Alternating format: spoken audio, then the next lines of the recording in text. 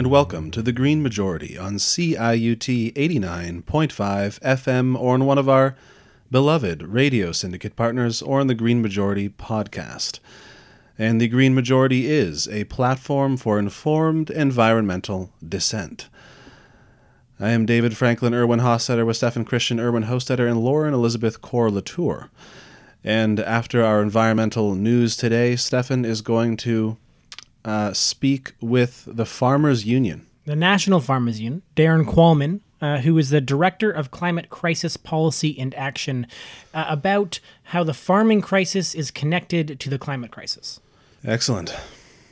So to begin, 2 rail blockades have gone up in Burnaby, BC over the past 2 weeks to protest the Trans Mountain Expansion Pipeline, which is being built against intense opposition from activists and Indigenous land defenders, and milder opposition from those who merely recognize the role it could have in the collapse of the biosphere and its potential economic uselessness. The Vancouver chapter of Extinction Rebellion organized the Burnaby blockade that happened on the 27th of November, after land defenders shut down a main intersection and clogged up the port of Vancouver a few days earlier. Ben Mildure for CTV News quotes Musqueam land defender Aubrey Siegel as saying, quote, "We need Canada to recognize they're not the boss here. They're not the leader. These are unceded lands. That is a legal reality. Unceded means it was never sold, it was never given away, and it was never vacant." Activists have also built a 25-meter-high treehouse along the pipeline's route, and are quoted by Tessa Vikander for CTV Vancouver as saying that the treehouse is large enough to withstand a siege of months if necessary. Local residents and businesses impacted by the Six Nations road blockades near Caledonia, Ontario, are suing the OPP and the Crown for their failure to properly negotiate the Six Nations fight to stop developers from encroaching on their land. Brett Forrester for APTN reports that the province ended up giving $20 million to people impacted by a similar Six Nations land reclamation in 2006. Lawyers for the Six Nations members are currently appealing a court injunction that has ordered them to leave. They've been living on the site for 4.5 months now, and the federal government has yet to fulfill its promise of sending someone from Ottawa to speak with them.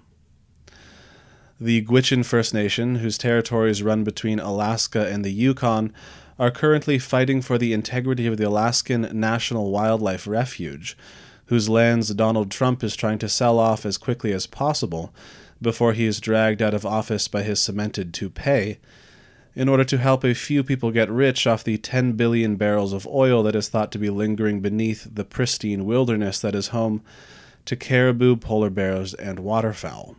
Henry Fountain points out for the New York Times that there might not be very much oil there after all, but the fact is not stopping the rushed auction of exploratory leases. Dana Tizia Tram, chief of the Vuntut Gwich'in First Nation in the Yukon, is quoted in the CBC as saying, quote, "To this day our children are born and are fed caribou broth and teeth on the bones, as our elders are fed choice parts from the caribou. So in every way, shape, and form, even our government and our way of life is informed by the porcupine caribou herd." The grotesquely flailing Trump administration is also rushing to exploit sacred lands in New Mexico and Arizona, and weaken safety laws put in place after the 2010 Deepwater Horizon oil spill, possibly begin letting people off the hook for killing migratory birds, letting the Navy disturb endangered whales with war games, and cutting protections for the glorious and triumphantly aesthetic greater sage grouse, which, aside from being the wackiest and most intensely excellent bird in North America, is actually quite important to the economies of a great many communities in the western U.S., because a healthy sage grouse means a healthy sage brush, which means healthy livestock and healthy big game. Speaking of big game, 2 Algonquin bands in Quebec are still trying to slow the sport hunting of moose in La Varennerie Wildlife Reserve because of dwindling numbers of moose, which Indigenous people in the area need to consume to survive. Kelly Grieg points out for CTV Montreal, for instance, that the nearest grocery store to the Algonquin community at Barrier Lake is an hour and a half away, and so many people living there rely on the meat that is being jeopardized by recreational hunting. In Prince Edward Island, the CBC reports that a legislative motion to support Mi'kmaq rights to a moderate livelihood fishery was unanimously supported. Global News reports that the Sibignaagidi First Nation has suspended its moderate livelihood fishery to make way for a group of endangered North Atlantic right whales migrating through the area off the southwest coast of Nova Scotia. Joan Baxter reminds us for the Halifax Examiner that these moderate livelihood fisheries will be operating under a standard of adequate community nutrition and economic well-being without jeopardizing the integrity, diversity, or productivity of our environment. Back in BC, the 26th of November marked 1 year since British Columbia took the lead in Canada by upholding the United Nations Declaration on the Rights of Indigenous Peoples as provincial law. But as Judith Lavoie points out for the Narwhal, the first ever title case heard in BC since the province enshrined UNDRIP is seeing the province argue that the Nuxaltét Nation gave up its rights to determine who gets to cut down trees on its territory because they abandoned the land that was in fact stolen from them. Nuxaltét lawyer Jack Woodward is arguing that the province is trying to stall the case until the First Nation runs out of money and is forced to drop it.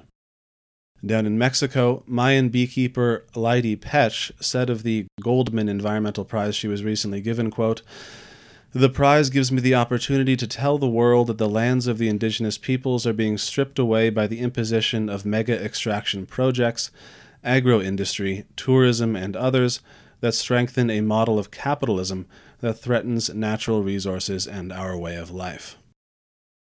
New Zealand, meanwhile, has declared a climate emergency, while 1,000-year-old trees on an Australian island are at risk of burning down in a huge bushfire started by an illegal campfire during an historic heatwave, and a climate case filed by Friends of the Earth against Shell has begun in The Hague, arguing that Shell has committed human rights abuses by knowingly coaxing climate catastrophe and undermining a phase-out of fossil fuels in the Netherlands. In California and Oregon, indigenous members of 4 tribes, including the Yurok and Karuk tribes, have won a decades-long battle to remove 4 dams on the Klamath River to help the salmon and improve the flow of the river.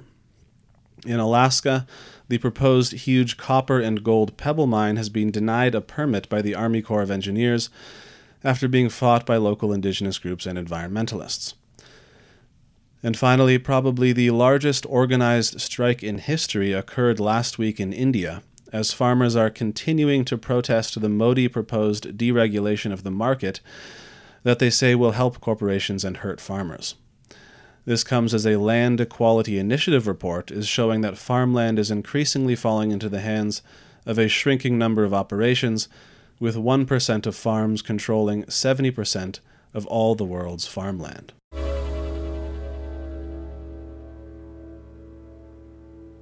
Starting with the end of that here, the deregulation that has now actually passed the Indian legislature, and so it's just awaiting Modi's approval, which is all but guaranteed, should be a huge concern. You know, the story itself of the fact that this is one of the largest social strikes in history is an important story from social movements perspective, but the bill they are protesting itself is massive news and really could impact a lot of things. You know, this is because as we'll hear in the interview at the end of the show with Darren Qualman, the shift towards maximizing output is inherently detrimental to the soil and to the farmers. So if this deregulation of agriculture, which makes up about 15% of India's $2.9 trillion economy, allows for larger private industry to buy up land and undercut prices, which, you know, given the history of capitalism ever, it seems almost certain, the change will negatively impact the farmers in the region, as well as the health of the soil and the overall well-being of the climate. And so the fight for climate change and to take climate change seriously is directly connected, you know, with the fight against wealth inequality and privatization. And in this issue, they're basically one and the same. But to you, Lauren. Yeah, I think in terms of comments I have to make, I don't need to make much. That was a really exhaustive sort of rundown of current issues. But I did just want to quickly take our listeners back to the top story that David had been discussing, which is looking at those rail blockades that have gone up in Burnaby to protest TMX, or the Trans Mountain Expansion Pipeline. And I think this is a pipeline that people have been hearing about for so long and has been fought against for so long that I think we've sort of, at least I know from a movement standpoint, I think people have sort of started to take for granted the idea that, oh, it's never going to get built. There's so many delays. There's so much against it. It's never going to be built. But we have to remember that we have a government who has sunk at least $10 billion into this pipeline.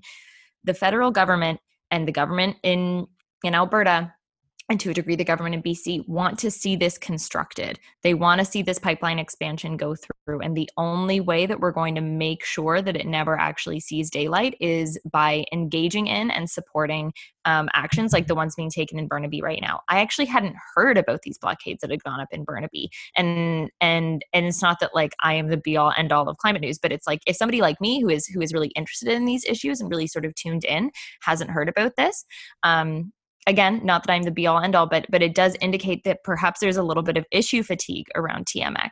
And I think it's going to take a bit of a concerted effort on sort of the part of folks who are involved in the climate movement in Canada to make sure that we're still very much paying attention to this issue, that we're caring about this issue, and that we're actively organizing and supporting it to combat the pipeline.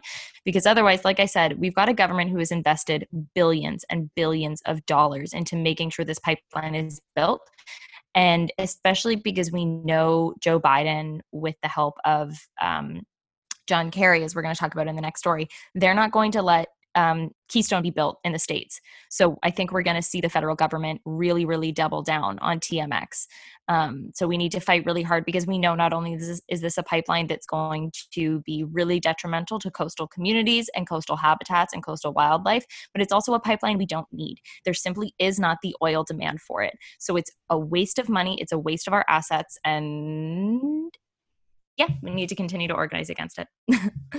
If people start harking back to last week's show, where we sort of talked about that fact that TMX and Keystone, even with the somewhat rosy opinion that we will still see Canadian oil increase until 2030, are really unnecessary. And these fights have been going on. You know, the Tiny House Warriors have been fighting against TMX all summer and well before that, and have been being harassed constantly by settlers, sort of fighting against them, and that has also failed to sort of, you know, break the social consciousness of this hellscape that is 2020.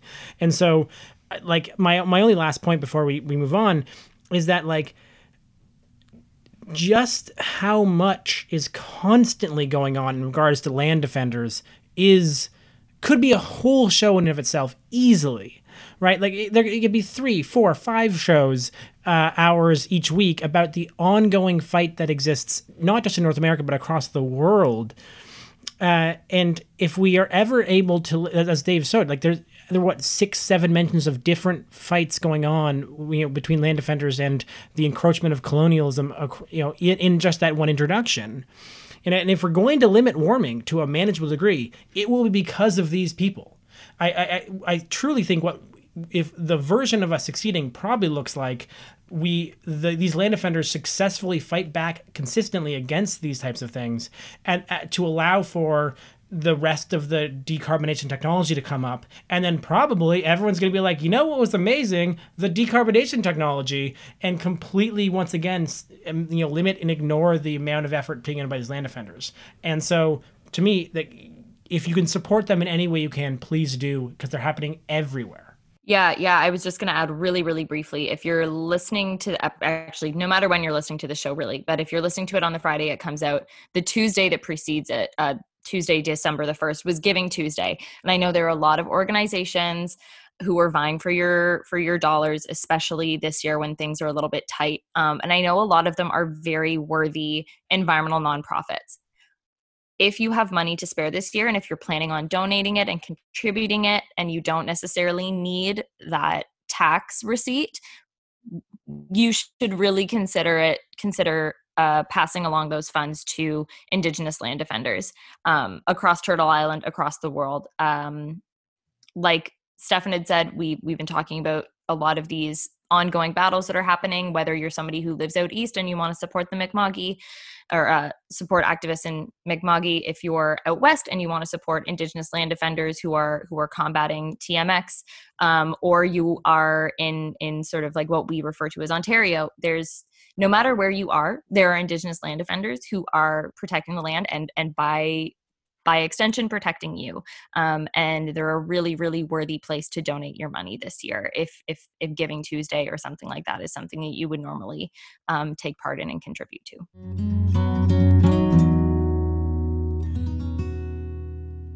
Joe Biden's pick for his international climate envoy position, Mr. John Kerry, is now being scrutinized publicly, with Shannon Osaka pointing out for Grist that it is the first time anyone on the U.S. National Security Council will be one-pointedly focused on climate, and quoting the senior vice president of the Environmental Defense Fund as saying that it shows that climate will be central to the international policy of the Biden administration. Kerry has said that he will be partnering with young leaders of the climate movement, and he has earned the respect of AOC.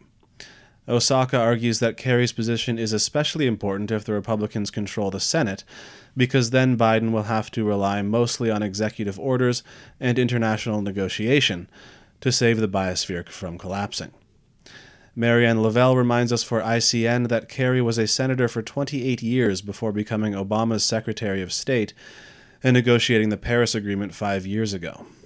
Michael Mann, the EDF, the Sierra Club, and the Sunrise Movement are in support of Kerry, and Phil McKenna points out for ICN that Kerry was instrumental in finalizing the Kigali Amendment, which came into force in January 2019, phasing out HFCs and potentially cutting an additional 0.5 degree Celsius of warming by 2050.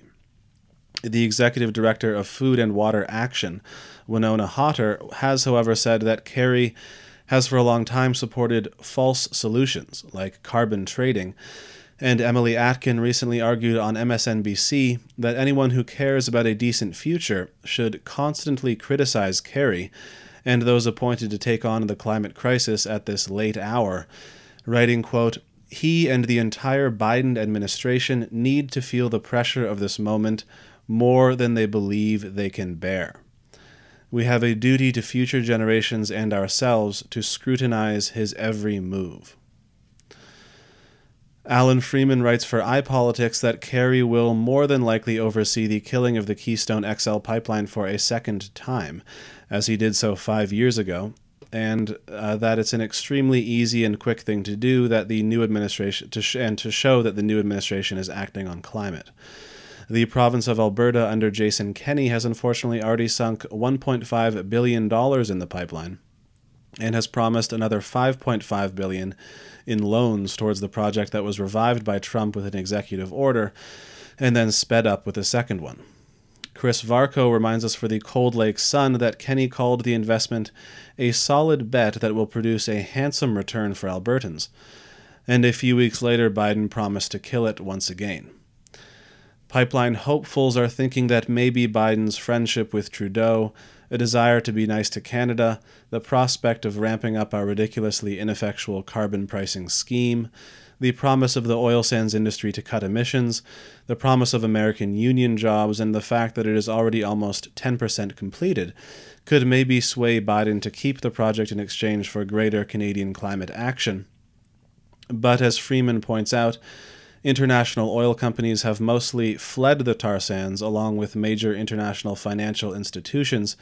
Canadian pipeline operators already have a bad reputation in the United States, and the U.S. already has a bunch of oil.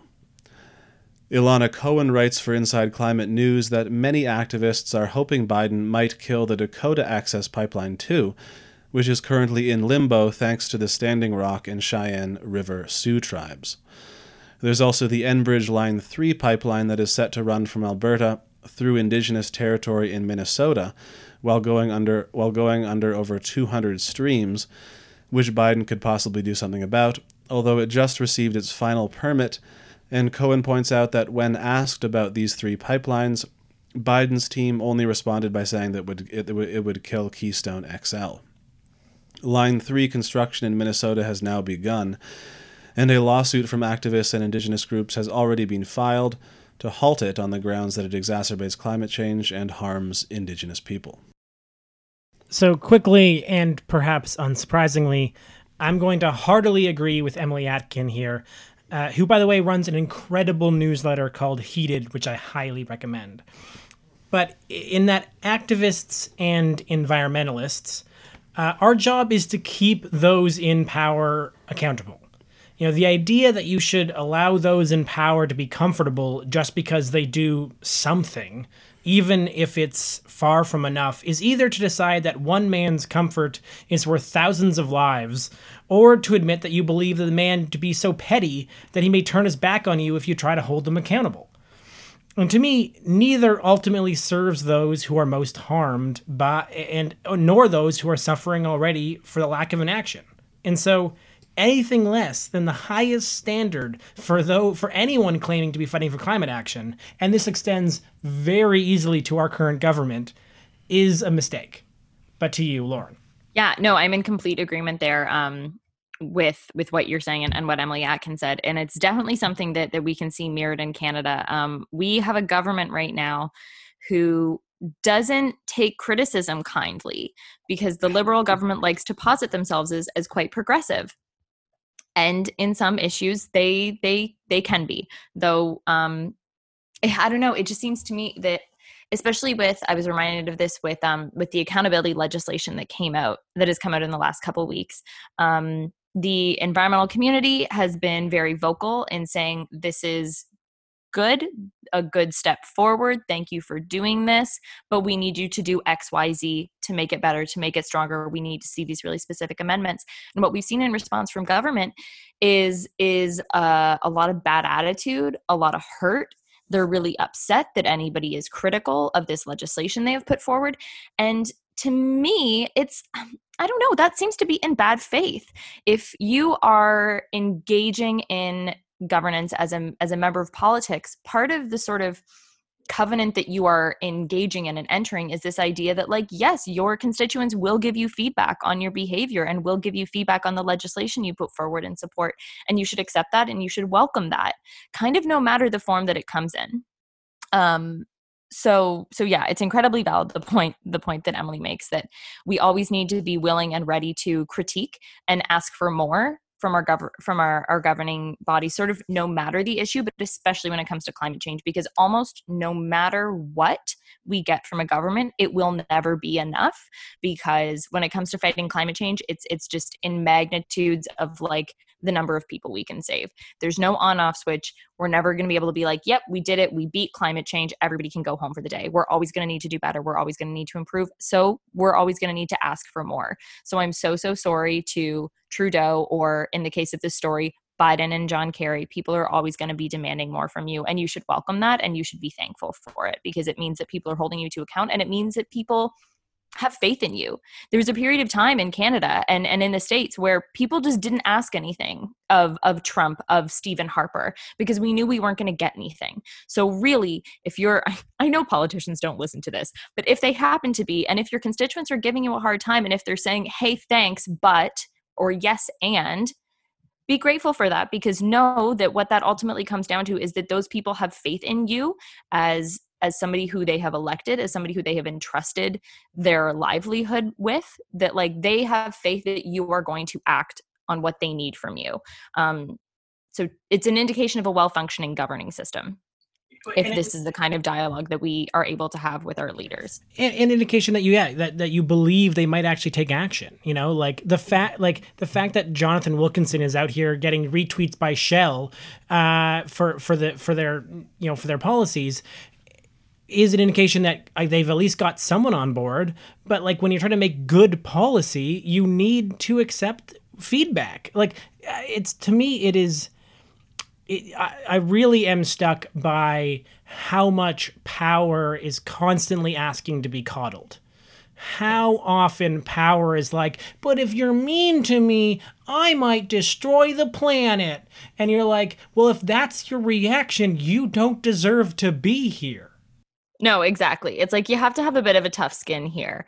To get back to the actual story at hand with Biden appointing Kerry, of course, Kerry is not our eco-socialist hunk that is going to like step in and save the day, but it is a positive indication that Biden is aware of the fact that his main avenues for climate action are going to be through executive action and through the international stage. And Kerry is really well respected on the international stage. He's welcomed and appreciated at things like COP, at G7, at G20 summits. So he's a really good person to put in this position because he has the experience, he has the reputation, and he really does, from we can see from what sort of Sunrise and AOC and folks who participated in that sort of joint panel back when Bernie had initially dropped out, that people do believe that he really does care about this issue and he really is passionate about engaging on it. So in terms of like who Biden could have appointed to this position, John Kerry really isn't a bad option.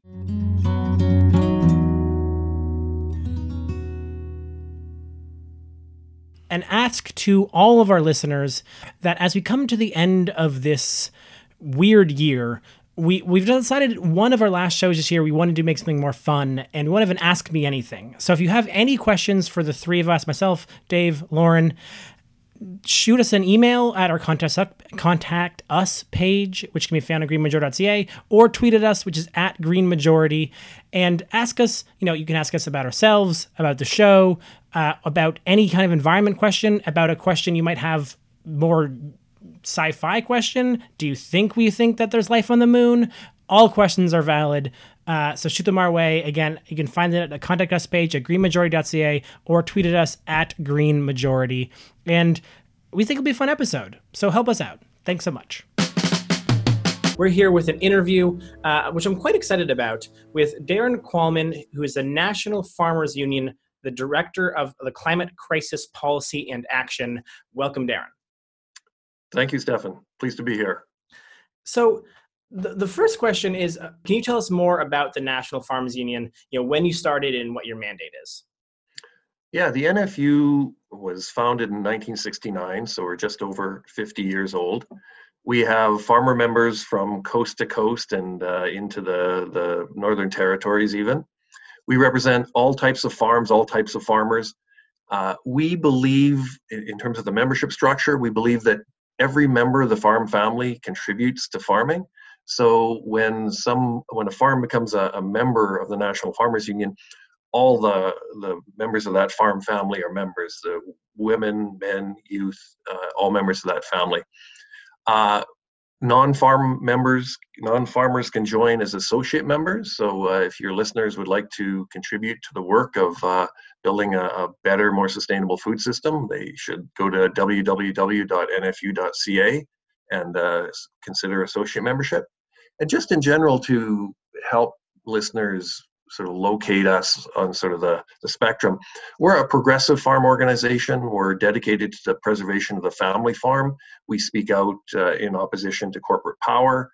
We're opposed to genetically modified foods. And we support things that give farmers power in a marketplace dominated by corporations, collective marketing agencies like the Canadian Wheat Board and Supply Management. And the last thing I'll say on that, we've recently partnered with other groups to form the Farmers for Climate Solutions, FCS. And Farmers for Climate Solutions is advancing a whole range of emission reduction and climate solutions for farmers in Canada. Amazing. So we've discussed a fair amount on the show about the importance and ways in which agriculture could be, has to be actually a part of the solution towards climate, but never had we actually had someone with your expertise to be able to join us. And so I'm quite excited because in part, the National Farmers Union released a report last year, which I believe you wrote, titled Tackling the Farm Crisis and the Climate Crisis, a Transformative Strategy for Canadian Farmers and Food Systems. And so before we get to the climate crisis, can you explain what is meant by the farming crisis? Yeah, the farm crisis manifests in many ways, and I'll just give you 4 or 5 of them. It really started in the mid 80s. If you were to look at a graph of net income, for instance, over the last 100 years, you'd see a dip in the Great Depression, 1930s, and then it bounced back to fairly robust levels all through the 50s, 60s, 70s, 80s. But in the mid 80s, net farm income in Canada really collapsed, and in many years was zero or below. It's rebounded after about 2006. It rebounded a bit, but now it seems to be trending back down towards zero again. So there really is a shortage of net income. Farmers have dealt with that in a number of ways, partly through off-farm income. One member of the family takes a job off the farm and tries to use that money to subsidize the farm and the family's needs. But this brings us to another measure of the farm crisis, and that is debt. That another way people have dealt with that lack of net income is to borrow money and not repay it, such that in each of the last 30 years, farmers' debt has increased, and now it's 115 billion. And to put that into perspective, more than half the countries in the world have less debt than Canadian farmers. So it's really a mountain of debt, 115 billion, billions of dollars every year in interest. Subsidies, one of the ways that agriculture has been kept going in Canada is that taxpayers have transferred a lot of money to farmers to keep things going. If the corporations we deal with are choking off the flow of dollars to the farm, one of the ways that we've dealt with that in Canada is by paying farmers some additional money through subsidies. But that money is really added up now, and we're over 100 billion in subsidies since the mid 80s. And then the other two things, just the loss of farmers. We've lost half the farmers in Canada since the 80s. And probably the most shocking metric of the farm crisis, we've lost 2/3 of the young farmers in Canada, farmers under 35. We've lost 2/3 of the young farmers in Canada just since the early 1990s. So if we don't reverse that, if we don't get those young men and women back onto the farm, we really risk Canadian agriculture going off a demographic cliff. Right. So I have a question which I hadn't prepared you for, and so if you don't have an answer, no problem. But one of the major frustrations I've had whenever learning a little bit about the Farm Bill in the United States is the way that subsidies end up propping up particular parts of agriculture, like the amount of corn subsidies, for example, that are pumped into the United States, that basically make corn so cheap. Basically, you have to start making corn in a way, and then that just floods the market with corn, and then that leads to all of the ways that corn derivatives have sort of swept over the market, rather than actually, diversifying your crops. Out of curiosity, is that same dynamic seen here in Canada, or do we at least perhaps provide subsidies that are less destructive in that manner? Very similar. In Canada, like the US, there's a real productivist mindset. So if the Canadian Department of Agriculture has a prime directive, it is maximize exports. And that means maximize production, maximize inputs, etc. So there really is a focus on producing a fairly limited number of export crops, and often by large units, large production units.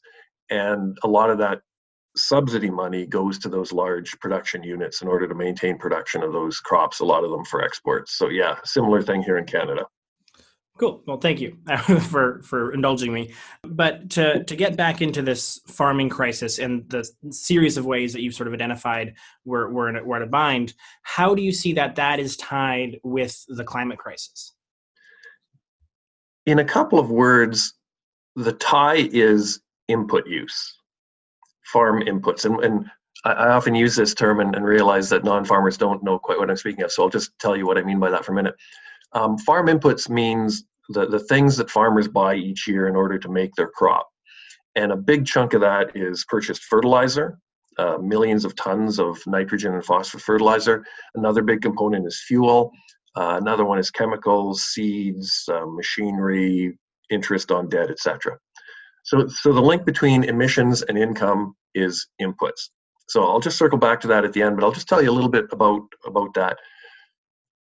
When we ask the foundational questions about emissions from our farms, what we realize is something quite surprising. And that is, agriculture doesn't produce greenhouse gas emissions. It's agricultural inputs that produce greenhouse gas emissions. And that becomes clear when you think about the long term. So if you think about 10,000 years, we've had agriculture on Earth for about 10,000 years. Humans have practiced agriculture for about 10,000 years. And for 99% of the time, for 9,900 years, farmers farmed, and they didn't change the composition of the atmosphere, and they didn't change the climate. It's only in the last 100 years, as farmers have become more and more dependent on purchased petro-industrial inputs, that emissions have gone up, and that farming has really become a significant source of agricultural emissions. And to put it very starkly, the emissions coming out of agriculture are a direct function of the inputs we're pushing in. And what this means is, any low emission agricultural system, any low emission food system is going to have to be a low input food system. So things like organic agriculture, regenerative agriculture,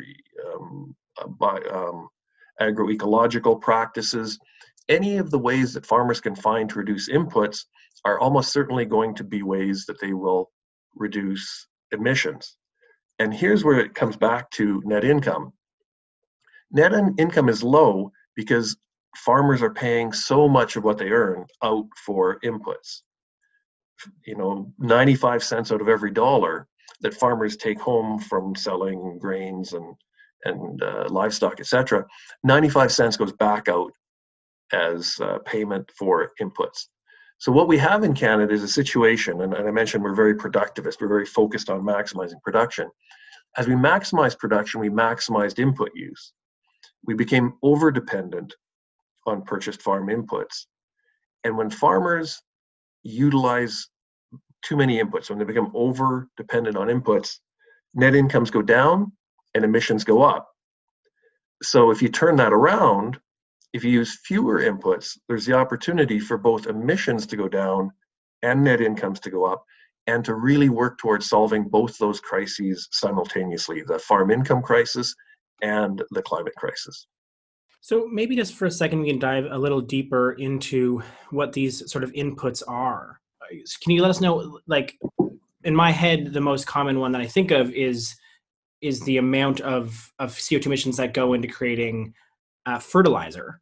But I wonder if there's more. So what are the major sources of GHG emissions within these inputs? It's a great question, Stefan. When most people think of greenhouse gas emissions, they think of CO2, carbon dioxide. And certainly farmers produce carbon dioxide when they run their tractors and trucks and when they heat their homes, etc. But energy use and carbon dioxide is really only a very small part of the emissions on our farms, maybe 10 to 20%. Most of it is other gases, nitrous oxide and methane. And nitrous oxide is a huge part of Canadian agricultural emissions, maybe 30 to 40%. And that's largely a function of nitrogen fertilizer. And nitrogen really is the big story here on our farms. Nitrogen fertilizer is a real emissions problem, a real climate problem.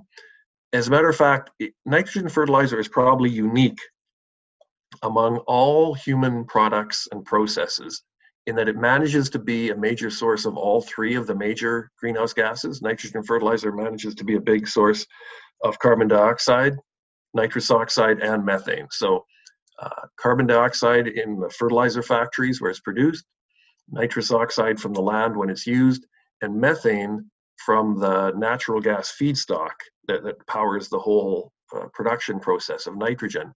And as some people will know, natural gas is largely methane, and a lot of that methane leaks out through the distribution system. It leaks out when natural gas is produced, venting and fracking, that sort of thing. And when we look at Canadian agricultural emissions, CO2 emissions are kind of flat or maybe declining a tiny bit, but the thing that's driving emissions upward is emissions from nitrogen fertilizer as farmers double and redouble the use of that fertilizer. So again, we get back to this productivist approach. We want to produce ever more each year. That means we have to use ever more inputs, and that means ever larger tonnage of nitrogen fertilizer, and that's the real driver for the emissions from agriculture. So that's a very clear, I think, outline of the problem that we sort of face. And from your answers, I can sort of guess at least some of the solutions that you might be looking into. But what does, in your opinion, what does taking action on climate within the farming community look like? And then a secondary question, what kind of impact could it have? I'll start with the second question. In terms of the impact, I think the impact could be quite large. In Canada, agricultural emissions are about 12%, which may not sound like a lot, but most of the other sectors are 10, 20% as well. So when you sort of come down to sector by sector, agricultural emissions are very significant. The other thing is agricultural emissions are going up. That makes them a peculiar problem in a country where the commitment is to reduce emissions by 30% by 2030 and then get to net zero by 2050. So clearly, if you think you're going to reduce by 30% and then get to net zero, if you have a sector that the emissions are going up, you have to take a special look there and support that sector in moving those emissions down. So, and Farmers for Climate Solutions and the NFU are really focused on farmers taking the lead in advancing solutions, so we maintain control of that. In terms of how we get there, again, just taking a long view, for the majority of time that farmers have farmed, agriculture has been solar powered and zero net emission. So this can clearly be done. A very, very low input agriculture has been carried on Earth for 99 centuries, and we're not going back to farming with horses or hoes, but we also can look to those other kinds of agriculture and those zero emissions and try and figure out how we can replicate some of those things. So CO2 from tractors and trucks, for instance, some of the zero emission vehicles, the electric cars we're seeing, some of that can be brought into agriculture. We can have electric light trucks. For large farm equipment, we might be looking at battery electric tractors. For the big equipment, we might have to look at hydrogen. Hydrogen is much more speculative and perhaps problematic, but both the trucking industry and the agricultural industry have to figure out how to move high horsepower, big machinery for many, many hours a day. On nitrogen, we need to stop doubling and redoubling the use of it as we are in Canada, and we have to find ways to use it more efficiently. This is a very, very high emission, energy intensive product, and we have to treat it with much more respect and find ways to use it as absolutely efficiently as we can and use less of it. So that means rediscovering some of those ways we used to farm and also taking a page out of the book, maybe from organic farmers and others who have found ways to get the fertility they need from biology rather than industry. And that's really key. We had 99 centuries of farmers getting what they needed from biology, and we've had 1 century of farmers getting what they need from industry. And that last century has been the high emission century. So clearly, anything that moves us from an industrial to a biological foundation is the direction we have to go. So things like cover crops, more biodiverse landscapes, coming to a better understanding of soil and building soil and getting the fertility from soil and really, those high carbon, high organic matter soils, they hold water better. They're just so much better for crop production. So that's really a big part of it. That's one of the ways we can reduce nitrogen use. On the livestock side, we need to deal with manure as well as we can, because manure can be a source of nitrous oxide and methane. And grazing animals, we need to, because they can be a major source of emissions, but that's partly a natural thing. Grasslands have always had grazers on them, and those grazers have always emitted methane. Not to minimize that problem, we have to deal with that as well. But the best thing, probably the best way to think about it is we want to take all the many benefits that those grazing animals produce, like healthy biodiverse grasslands and soil building and soil carbon sequestration. We want to maximize those benefits while managing and minimizing as much as we can the emissions, the methane emissions, so that those methane emissions are no higher than they need to be But on the other side, we've got animals on the landscape really making sure that those grassland ecosystems are as healthy and diverse and widespread as possible. So that's kind of the three big pieces are livestock, nitrogen, and on-farm fuel use, and that's a bit of a tour of how you deal with all three. Thank you so much. So I have one other added in question, which again, if it's not a clear answer, please feel free to skip, which is something I've begun to get interested in these conversations is sort of what success looks like.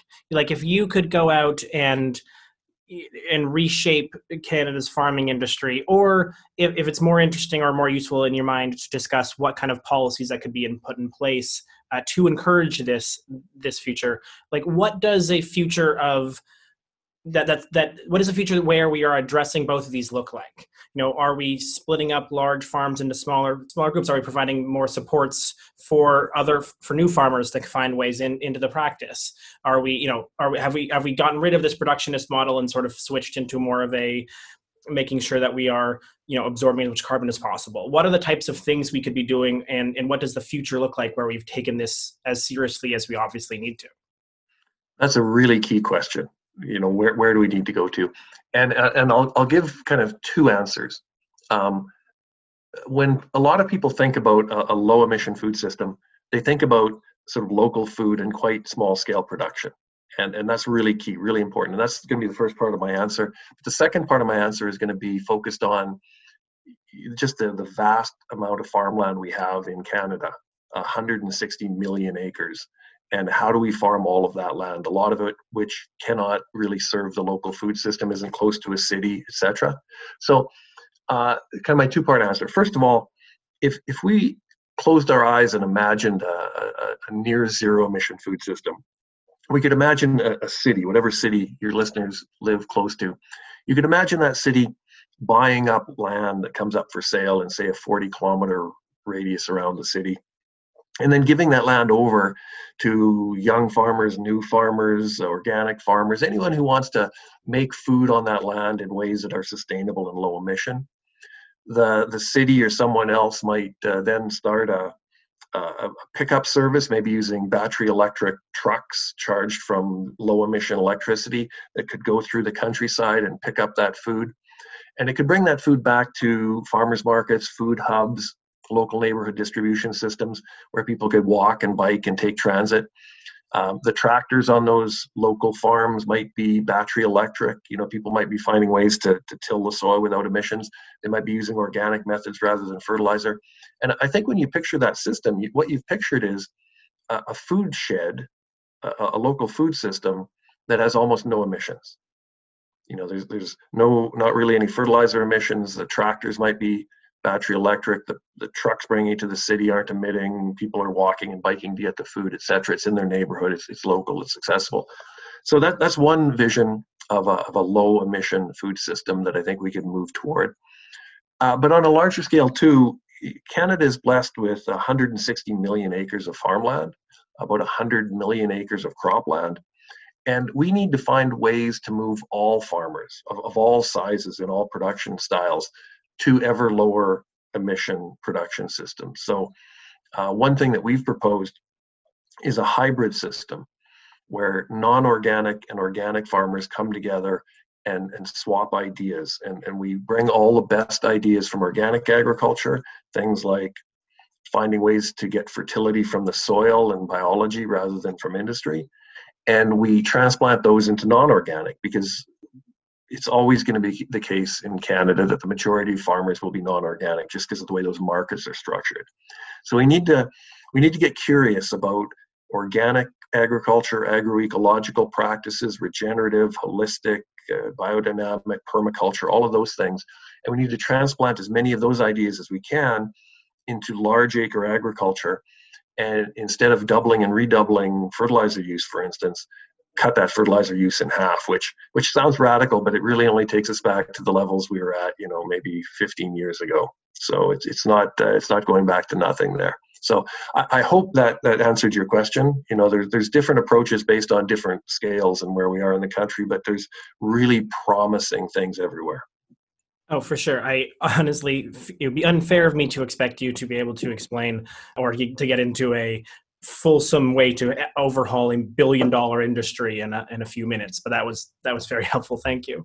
And so the last question I have is really how folks can get involved and support the work. To me, it seems quite clear the NFU is doing some very important work across Canada and especially within agriculture. And so, I guess both if we have farmers listening, which we may, we are broadcast from Barrie to Buffalo, so there's a possibility someone might be on a farm listening to this, but also if there's any ways that non-farmers can support the work as well. Yeah, I guess I'd give 3 or 4 ways. First, if you want to learn more about this, the report by the NFU tackling the farm crisis and the climate crisis is quite readable. A lot of non-farmers have read it and really commented positively because it really gives a look at how farming is done, the economics, the environmental impacts. So there's that. Farmers for Climate Solutions, a great coalition. They have information on their website, farmersforclimatesolutions.ca. Another thing that people can do is join the farmers union. Both, farmers can join as farm family members, and non-farmers who support a move toward a more sustainable, low emission, more nutritious, delicious, sustainable food system can join as associate members. The other thing that people can do is get to know local farmers. If you have a connection to a farm, or if you have a farmer's market or some way, get to know local farmers, connect with them, and source some of your food or more of your food or all of your food locally if you can. And then the last thing I think is just something that all Canadians can do for all sectors all the time is just push for climate action generally, both agriculture and in every way. The federal government, I think, is reconsidering its 2030 climate targets and trying to come up with something more ambitious. And we really need to push to make sure those targets are ambitious, because the current level of ambition in Canada and around the world doesn't take us to 1.5 or 2 degrees. We're on track for 3.2 degrees globally. And that's way, way, way beyond the danger zone. So we need to push for better, more ambitious climate action generally. Amazing. Well, thank you so much. I feel like I now want to go to you whenever I have a question about agriculture. So I expect more calls from me, Darren. This has been Darren Qualman, the National Farmers Union Director of Climate Crisis Policy and Action. And I guess I'll leave with one very final question, which is if people want to keep up with your work or follow you online, is there any way they can do that? In any way they can do that? Yeah, if they go to www.nfu.ca, there's a climate tab there. So just go to nfu.ca and click on climate, and you'll see our latest work, and you can get a copy of the Tackling the Farm Crisis and Climate Crisis there. Amazing. Thank you so much, and have a wonderful day. Thank you, Stefan. Really appreciate the time.